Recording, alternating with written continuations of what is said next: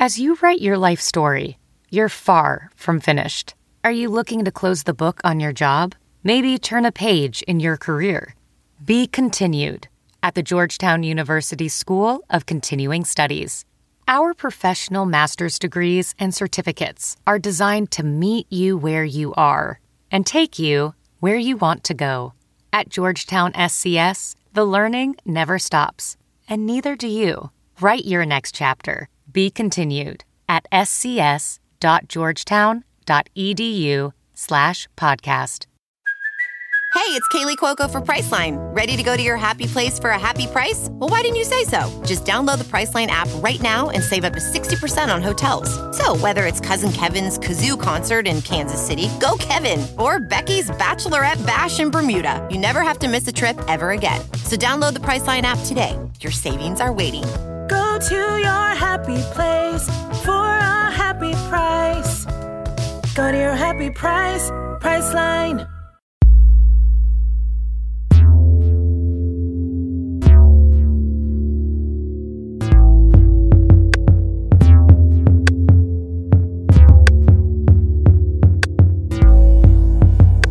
Welcome into another episode of the Wizards Tip-Off Podcast presented by Greenberg and Betterman Personal Injury Lawyers. Believe it or not, this is our 100th episode of the Wizards Tip-Off Podcast. I'm your host, Chase Hughes. No Chris Miller today, but on the phone, I will talk to Steve Buckhantz, the play-by-play voice of NBC Sports Washington's Wizards broadcasts. We're going to talk about his selection for the DC Sports Hall of Fame and what it will mean to go in with Walt Williams and Marty Aronoff and join Phil Chenier. We'll also talk about that special weekend where he was the MC for Phil Chenier's jersey retirement ceremony. Also, John Wall's return, how the Wizards are playing as they gear up for the playoffs, and what would qualify as a successful season as the Wizards get ready for the postseason. We'll also talk about the best food cities around the NBA, because that's something that means a lot to Steve Buckhantz. But before I bring in Steve, I just want to kind of reflect a little bit about these first 99 episodes that we had. We've had some great guests. Steve Buckhantz has been on. We had Shaquille O'Neal. We've had John Wall a few times, Bradley Beal, Phil Chenier, Paul Pierce. Wes Unseld was on, thanks to Julie Donaldson, who interviewed him. Also talked to celebrity chef Jose Andres. There's a long list of famous people I've tried to get on this podcast, but the ones who have been gracious enough to join us, we are very appreciative. And, of course, thank you to all the listeners who have been with us along this journey. If you haven't yet, please subscribe to the podcast, leave a rating, tell your friends if you like it, because Chris and I put a lot of energy and hard work into this podcast, and we really appreciate the support from all of you who hit us up on Twitter or through email and that sort of thing, so we really appreciate it. Without further ado, I want to get to my interview with Steve Buckhantz, and we'll do that right after a commercial break. Since this is our 100th episode of the Wizards Tip-Off Podcast, we had to bring in a special guest, someone that Wizards fans would really want to hear from, and who better than Steve Buckhantz, the play-by-play voice of the Wizards for NBC Sports Washington, and also a newly minted DC Sports Hall of Famer. So, Buck, I got to start off by saying congratulations. Thank you, Chase. Thank you very much. It's a wonderful honor, as you can imagine. It's humbling. I look at some of the guys that are in there and the names, and it just I'm not sure I belong in there with them, but somebody voted me in, so thanks to them, and I'm very appreciative. It's a heck of an honor. Yeah, it's a ceremony that I'm quite familiar with. I used to cover the Nationals, and every year they have the inductees come, and there's a ceremony on the field. Usually it's emceed by Andy Ockerhausen, who a lot of us at NBC Sports Washington are familiar with.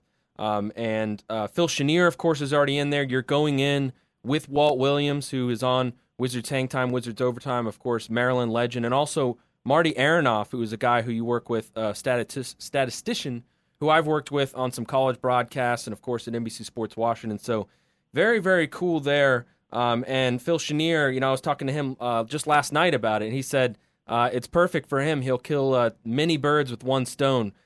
Be there for the ceremony, but also go to a Nationals game, because I know you go to a lot of Nats games already, right? So it'll be cool to have your name out there in the outfield. Yeah, I mean, because baseball means so many things. It means, obviously, spring and warmer weather. It's a great game to watch, especially if you're there in person. The stadium is awesome. The Lerners did a great job building that and then building the team. The team is great. So, how can you not like the Nats? And if I'm not at the game, I'm watching them on TV, and I love their announcers, whether it's radio or TV. So it means summertime means baseball for me, and I think it's a great thing. And I'm glad Phil will be there for our little ceremony on May the 6th, and look forward to having a lot of folks there, and it should be a lot of fun. Also, Grant Hill's going in as well, and he's a DMV guy, went to South Lakes High School in Reston. So, and Marty, Marty I've been with for the whole time I've been in Washington. The very first Fox football game I ever did, Marty was my statistician along with Chuck Gardner. So I've worked many, many years with Marty. I feel very comfortable and very at home when he's helping me do a game. Yeah, that's very cool. Hopefully it's some nice weather out there on the field, because certainly the start of the season hasn't brought that for the Nationals so far. So, speaking of Phil Chenier, you guys are going to be in the DC Sports Hall of Fame together. I haven't talked to you on this podcast since you emceed his ceremony, jersey retirement ceremony, as part of a weekend that also celebrated the 40th anniversary for the Bullets Championship 1978, which I know meant a lot to you. What was that weekend like for you, being part of that ceremony, then watching these guys that I know you grew up watching when they won that title for the Bullets? Well, I kind of had to pinch myself, Chase, because I was fortunate to be able to cover the team in 1978 when they won the World Championship. I had just graduated from college down at James Madison. I was working for the local TV station, and I was really privileged to be able to come up to Cap Center for many, many games throughout that season, covering the team, and then being able to be there for the championship season. And the game that they won was in Seattle, but I celebrated back in Harrisonburg, Virginia. So that weekend was fabulous for me because I got to see all of these guys that I covered and just rooted for. I didn't know them as well then as I do now, and that's because of my relationship with Phil and some of the other guys. But to be able to bring back Elvin Hayes and Kevin Greavy, and obviously Bobby Dandridge was there. We see Bobby a lot. And all these other great players that played for the team and the coaches, man, it was a fabulous reunion. And then on top of it, Frank Herzog was there, who was the radio announcer for the team back then. And it was wonderful, man. It was a wonderful feeling. And then obviously for Phil's raising his jersey to the rafter, you had Earl Monroe there and Mike Reardon and some of these other guys that were celebrating. And I had to pinch myself. It was a fabulous weekend for me, and I know it was a great one for Phil and all the Bullets that came back to celebrate. Yeah, I thought the Wizards did a fantastic job with how they honored them, the documentaries, the Q&As, the special VIP events that they held. It was really a cool weekend to commemorate, obviously, some of the best years in this town's sports history, and certainly in the franchise's history. Speaking of your color commentator, I guess broadcast partner, did you see how Kara Lawson has gone viral for her reaction to that shot that Notre Dame hit? Have you by chance seen that on social media? I have. I think it's interesting to have the camera on the announcers, right? To see the reaction. I think you're going to probably start seeing a lot more of that, and it gave everyone a different perspective of. Everything is exposed now, clearly, including the announcers when they're calling the game. So it was quite a reaction and really pretty interesting to see. Yeah, I've seen the first time I saw like an announcer on video while they were announcing. I remember Kevin Harlan. There's some clips on YouTube of him, and obviously he gets really into it. Sometimes he's standing up and kind of screaming and pointing at the court. I'm curious. I've never seen you on camera when you announce. Are you someone who kind of gets into it physically, or are you usually kind of just staying in your seat? Well, I think, no, I get up a lot. First of all, there's, when you're talking about football and basketball, it's two different things. Football, everyone stands. I don't know if you knew that or really? All play-by-play announcers? Don't know that. Pardon me? Like all play-by-play and color announcers stand? All play-by-play and color announcers stand for football. At least that's the way it is in the NFL when you do an NFL game. And for me, it's the way I've done college games as well. We all stand. I don't know why. It just gives you a better perspective. You're standing. You're able to inflect better. You're able to see the field. And I've never seen anybody sit for a football game. Now for basketball, it's obviously different. Mm-hmm. But there are times when we get up, when we get excited, when the fans stand up at the end of a game for a standing ovation or for a big play, I stand as well. And I get fairly animated, but I'm not flying out of my seats most of the time, but I am pretty excitable and animated. So it's interesting to watch the reactions of the different announcers. Yeah, you don't see it very often, but nowadays you're starting to see everything. Yeah, I mean, it is pretty entertaining when you just don't expect that reaction. You hear people, but you don't see them, and I guess it does make sense. How are you supposed to stay in your seat when something like that happens? Exactly. Of course, I want to ask you about the Wizards as they get ready for the playoffs. Only a few games left before the postseason begins. They clinched a playoff spot on Saturday with their win over the Charlotte Hornets. But almost more importantly that day, of course, was the return of John Wall. And the Wizards' offense had been struggling before he came back. Do you think his return in the long run will be enough to cure their offensive woes? How do you think he is going to help them in particular? Well, if his return is any indication, then the answer is yes, because there was definitely a pop in their offense. They were spry. They had great player and ball movement. Not to say that Satoransky didn't do a great job when he filled in, and as we know, when he first started, the Wizards won a lot of games and had a winning record because they were moving the ball around, and they were one of the top teams in the league in assists. They still are.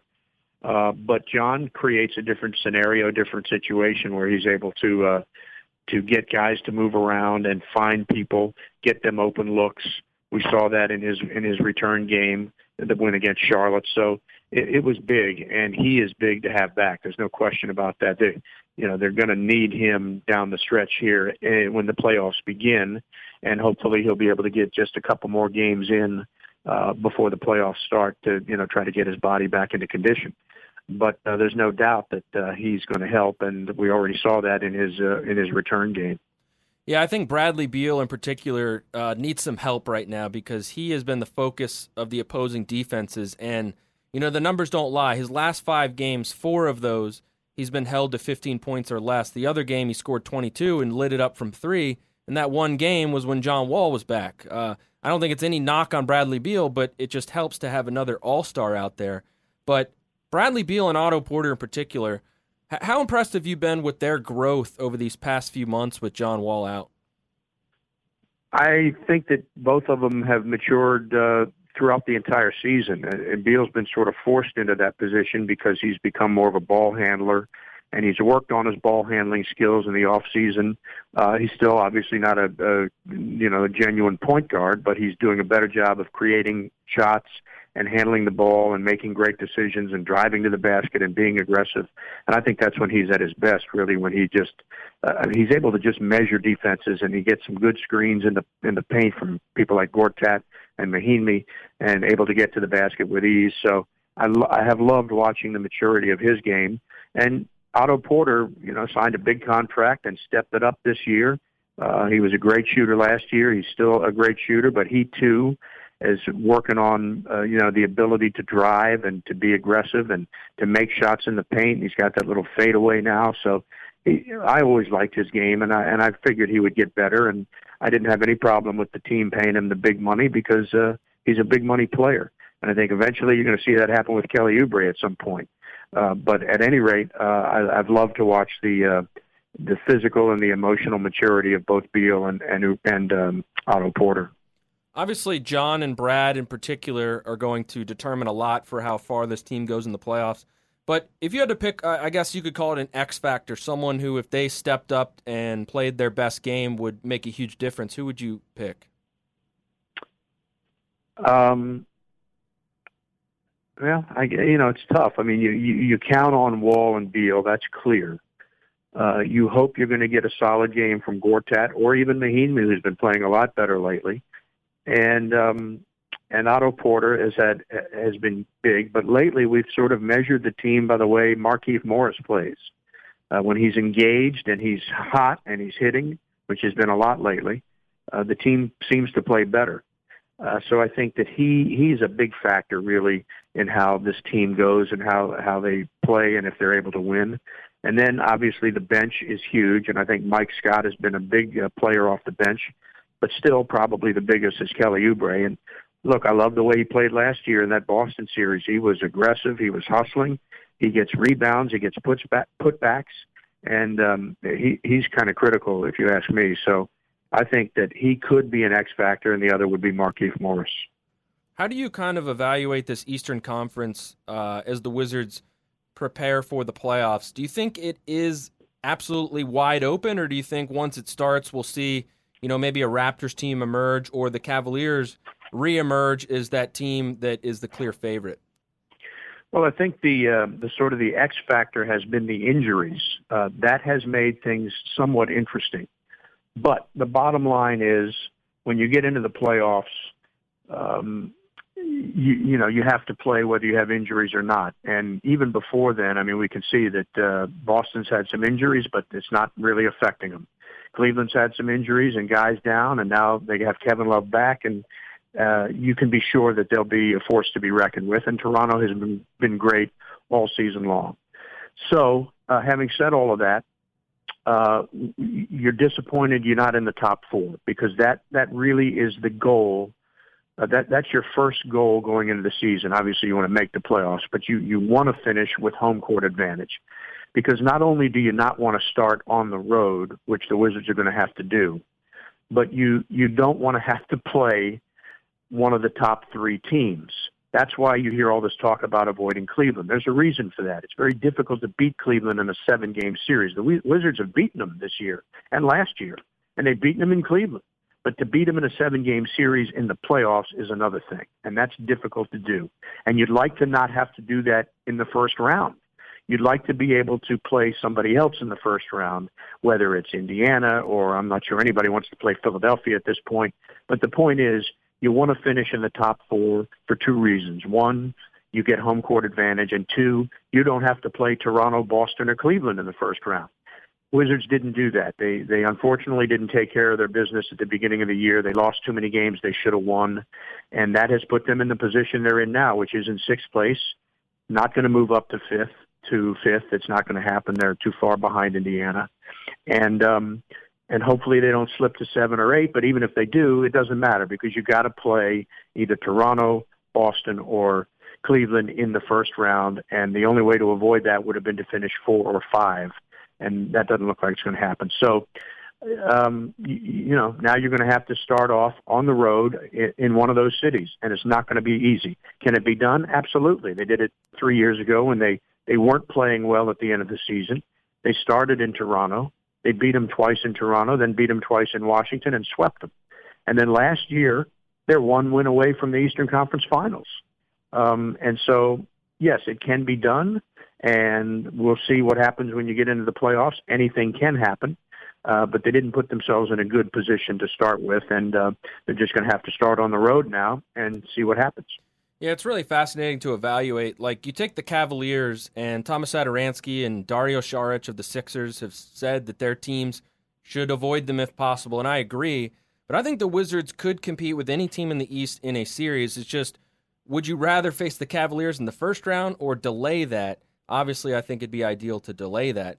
But also, you look at this Wizards season, and clearly it's been greatly affected by injuries, and they've been inconsistent, but really it's been the injuries. If they had John Wall all year, maybe they'd be a little bit higher in the standings. At this point, what do you think would qualify as a successful season for this team, knowing all that has gone on throughout the regular season? Well, first of all, I don't like using injuries as an excuse. Now, yes, that's fair. You lose your best player. It makes a difference. But other teams have lost their best players, so you have to be able to persevere. And John Wall's absence, whether it was before or after some of these games happened that they should have won, have no bearing on those games. There are teams and games that they needed to win that they didn't win. 22-point lead on Phoenix at home, lost the game. 1-10 Dallas team came to Washington, beat the Wizards. 2 losses to Brooklyn, won by 35 points, shouldn't happen. Lost the other night to Chicago, 25-win team, shouldn't happen. So these are things that, with or without John Wall, have no bearing on the fact that they lost those games and they put themselves in this position. So that's the disappointing part for me for the season. Now, can they flip the switch and turn it on in the playoffs? Because they've been inconsistent all season long. I certainly hope they can. And they might be able to. Like I said, they did that in the series against Toronto, where they weren't playing well at the end of the season. They flipped the switch and they beat them 4 straight. So it can be done, and maybe they're the type of team that will do that. I certainly hope so. But you know, it is open in the sense that any team can be beaten, I think, whether it's Toronto or Boston or even Cleveland. It's just very difficult sometimes to do that. And, you know, I think that I don't want to say that you're satisfied with just making the playoffs, because I think at this point, I know that I feel like this team should be able to get to the second round. And then once you get to the second round, anything can happen. Look what happened last year. They're 1 win away from the Eastern Conference Finals. They were 1 win away a couple of years ago when they had to play Atlanta without John Wall, and probably would have won that series. So I think that, you know, despite the fact that they've had injuries, now hopefully they'll be able to be a little bit more healthy. And I don't think you look at it as a success to get to the first round of the playoffs. And some people would say, well, it's not successful if you can't get out of the second round. Well, look, it's not successful for any team unless you win an NBA championship, and only one team gets to do that. You think the New England Patriots were happy that they lost to the Philadelphia Eagles in the Super Bowl? For them, the only way to have a successful season is to win it. Well, there are a lot of teams in the NBA that have never won one NBA championship, and only one team gets to win one. So what makes a successful season? I don't know. I think for the Wizards, it would be to get to the Eastern Conference Finals. But if not, and they get to the second round, that's what I'm looking for. If they get eliminated in the first round, for me, you know, that would not be what I would consider, you know, a satisfying season. I think it's a good point, the 3 years ago, how the Wizards kind of turned it on in the playoffs, and it can't be overlooked that they are very battle-tested, especially in that first round. John Wall and Bradley Beal have never lost a first-round series, and there's a reason for that. It's because they bring it when the postseason starts. And if I think lost in all this, we're talking about who the Wizards should play. You could argue that a lot of these teams at the top are probably looking at the bottom of the Eastern Conference playoff race saying, man, it would be nice not to play the Wizards and maybe play the Heat or the Bucks or the Pacers instead. So they're definitely, I think, uniquely dangerous for a lower seed. Yeah, I agree with you on that, because they are battle-tested, and now you have guys that played when John Wall was out who have become seasoned. That's true. Thomas Satoransky has all kinds of confidence, and I mean, this is going to prove to be invaluable for Washington, having him getting so many minutes, and now Jody Meeks getting a lot more minutes, and Mike Scott playing the way he has, and obviously Kelly Oubre. I mean, you know, his injury, if you want to try to find a silver lining, would be that. And that's going to help them in the playoffs, no question in my mind. So, Buck, you are in Houston because the Wizards are set to play the Rockets. And I have to say, I went to Houston. I've been to Houston a few times, but when I was a kid, because I have family there. But I went a few years ago, and I really enjoyed my stay because the food I thought was fantastic. They had really good Mexican food. I remember it being really cheap. There were a lot of fun places to go. I know food is a big part of your travel itinerary. Yes, so do you like Houston restaurants, and what are some of your favorite food cities, maybe beyond, you know, the obvious ones like the New Yorks that everyone knows are good food cities? That's an excellent question, Chase, and we could probably talk for hours on it. Well, you know, first and foremost, I love a great steakhouse, and I search them out all over the country, and I've managed to find several. One of my favorites has become Mastro's wherever we happen to go. I went with Ed Tapscott to Mastro's in Chicago, and it was fabulous. The one in D.C. is great. And then as you start to move around the city and you find some of the local eating spots, obviously Miami has some great Cuban food. Now there's 2 different places we tend to head to in Miami. One is Prime 112, which was a great steakhouse, but they also have all kinds of food, but it's just a happening place. And the other, of course, is Joe's Stone Crabs, which are in season during the basketball season. So Joe's That's convenient. Always. Yeah. It's convenient, and it's one of my favorites. In fact, stone crabs after steak is probably my favorite food. So that's a fabulous place. And then when we come to Texas, whether it's Houston, Dallas, or San Antonio, you're right. There are some great Mexican spots in all of those cities, whether you're on the Riverwalk or here in Houston, wherever it happens to be, and then Dallas, obviously. But the Dallas has so many great steak restaurants, it's hard to pick one. So those are fun. You go out west, obviously, Los Angeles has some unbelievable restaurants that you can go to. Portland has some very cool places. There are just so many across the country. It doesn't matter where you are. Atlanta has great stuff. Obviously, Georgia and Texas and Carolina has great ribs. We go to Memphis. We've been to every barbecue place in Memphis. But there's a place there called Gus's Fried Chicken that's fabulous, which I think we have one now in Maryland locally. I've heard about that. Yeah. Yeah, the one in Memphis is unbelievable and cheap. You can't imagine how cheap it is. So, look, we could talk about this for hours. I'm getting hungry talking about it, but there are some great places all around the country. And I've actually written a list of my favorite restaurants throughout the NBA cities, which I haven't published yet, but I will get on that soon.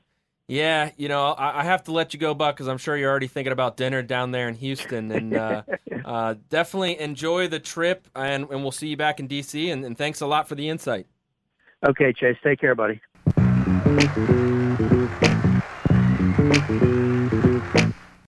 And we're back on the Wizards Tip-Off podcast presented by Greenberg and Betterman Personal Injury Lawyers. So I want to close this episode with a brief synopsis of an article that I wrote for Monday Morning on NBC Sports Washington, and that was a pros and cons breakdown of the teams that the Wizards could potentially face in the first round.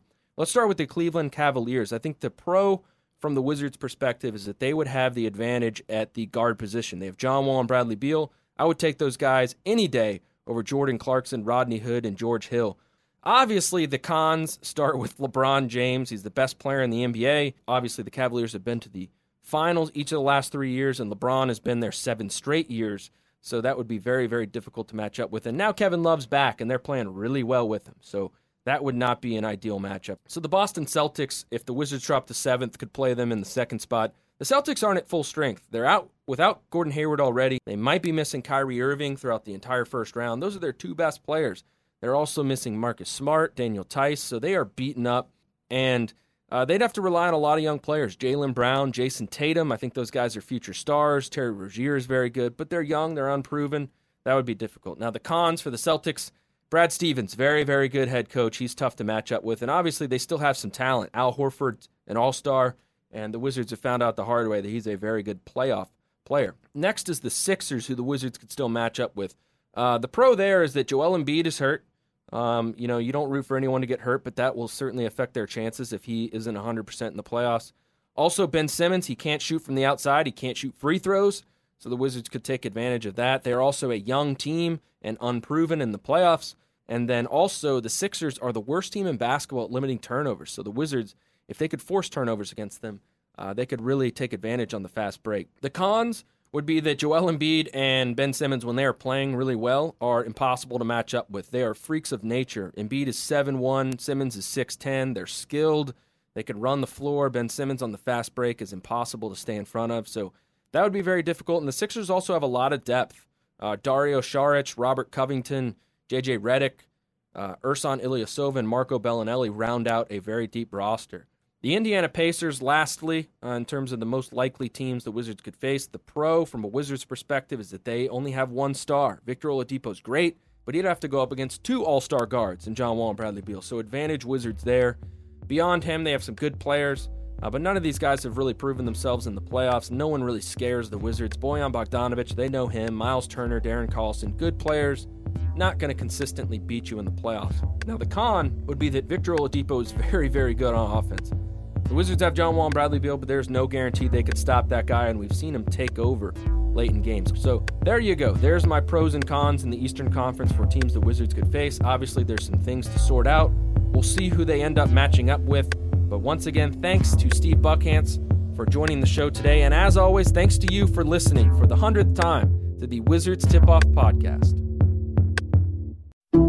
Some people just know bundling with Allstate means big savings. Just like they know the right ingredient means big flavor.